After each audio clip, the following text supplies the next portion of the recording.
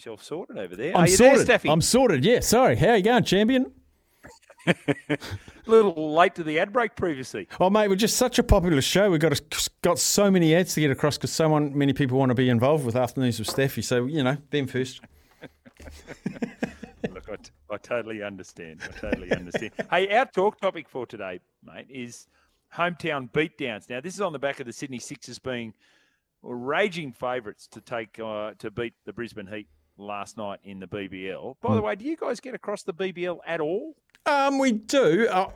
If I'm perfectly honest, I feel like the interest over here has waned a little bit since the likes of your big international superstars were playing it, like the Chris Gale and stuff like that. And I know it seems to have recovered over there for your Australian viewers, which is fantastic. It's a fantastic competition for your domestic cricketers, I've got to say, but doesn't capture me much now as it used to when we had Chris Lynn and Baz McCullum up there at Brisbane, the Bash brothers. I used to love that era.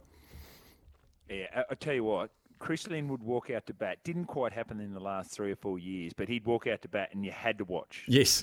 And Brendan McCullum was a little bit the same. So anyway, the Heat got it done very comfortably. Reasonably comfortable. They should have been more comfortable. Michael Neser, the star in that one. So the hometown beatdown. So this is what we're getting from listener Paul. How about Australia 2 breaking the 132 years of dominance in the America's Cup? See, that's perfect.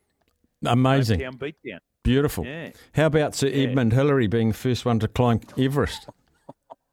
But didn't he do it with Sherpa Tenzing? Sherpa Tenzing, yeah. But Tenzing, yeah. So he was a hometown fella. Yeah. That's fair. Together. Yeah, okay. Well, they weren't racing. They didn't race each other to the top, did they? I've never found out I've never found out whose foot actually hit the crater on the top first. Never found that out. So he didn't say, "Oh, Sherpa Tenzing, look over there." And then as he turned, Sir Edmund started running up the hill. That was not? We knocked the bastard off. Isn't that what he said? That's what he said. Geez, you're good on your New Zealand history. Yeah, we knocked the bastard off. Can you inform us? I know you're probably doing this ad nauseum, but we're not because we're not across the CBA. There's just no progress coming out. Josh Adokar's just made himself unavailable for the Indigenous All-Stars game. Is there anything behind that? Is there any more developments?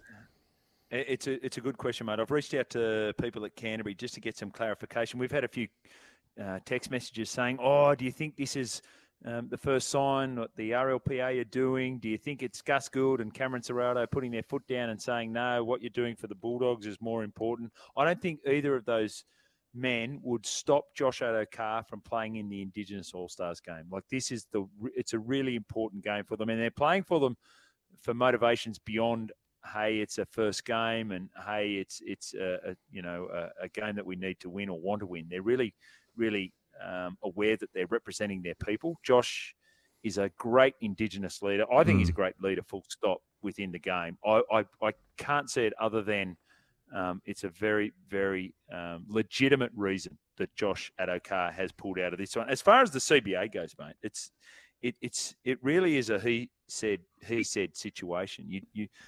You're not really sure what to believe. There's very little that's coming out, which is a positive, right? There's no, not leaking like a sieve, but depending on who you speak to, it's no ground given, and there's simmering discussion, or the next person will say, no, they've made good progress around the NRLW. What I do know is this, Staffy, that whichever way it comes down, whichever way it's portrayed, and I hope that strike action doesn't happen, especially across the NRL, but the weight of public opinion will side most definitely against the players in this one. Has anyone said the phrase, if it's not sorted out, we're not playing? Well, Adam Elliott went on breakfast radio in Newcastle today, and his direct quote was that if we don't have something from the NRL in 48 hours, then, quote unquote, something extreme will occur. Wow. So read into that what you will. There's 60 NRL players that are getting together over the course of this weekend, starting today. And Andrew Abdo, who has said earlier this week he'd like the opportunity to address NRL players, will be given that opportunity. So, to be a fly on the wall for that one, Staffy. Jeepers. I just wonder what something varies. Do they climb onto the roof of the NRL head office with placards and flower bombs? Yeah, and what do we want? Oh, not more money, a seat at the table, but everyone perceives it as they want more money. It's more than that. And it's completely more than that. It's so much more than that. And we're really light on details too, aren't we? Yeah. I mean, I had a conversation with Sammy, your man Sammy, off air, and was saying, well, the money that they want to put aside for this players fund, does that come from the NRL? Well, the NRL saying, we're putting 60 million in, and then the Players Association say, no, you're not. You're only putting in 15 million. Well, it's a number, right? It's a definitive number. One of them's right and one of them's wrong, or maybe they're both wrong. I don't know, but that's why people are really struggling with it, Staffy. Yeah, and silence creates speculation. I've always said that if you don't tell us what the truth is, people will make up the truth, and that's horrific. Yeah, really good point. Hey, you want to know the other hometown beatdown that I wanted to make mention of? Okay. I know where this... I don't know what it is, but I know the theme. Round 1, 1995, Mount Smart Stadium. Mm. Do you remember? Yeah. The Auckland Warriors, the homecoming, the drums were beating. They walked out through that tunnel, remember? Yeah. Dean Bell. Army helicopters, paratroopers. Yeah, all of that. And unfortunately, the Brisbane Broncos spoiled the party. I know. I know. But what a night that was. The whole country was watching. It was fantastic. But we just happened to come up with one of the best teams in the comp. One of the best teams in the comp, 25-22. You know who was the star of the night? Phil Blake. Well, close, Blakey. A bloke named Alan Langer scored 2 tries, kicked a goal, and kicked a field goal. Thanks very much. And now he runs water incessantly. He's on the field as much now as he used to be.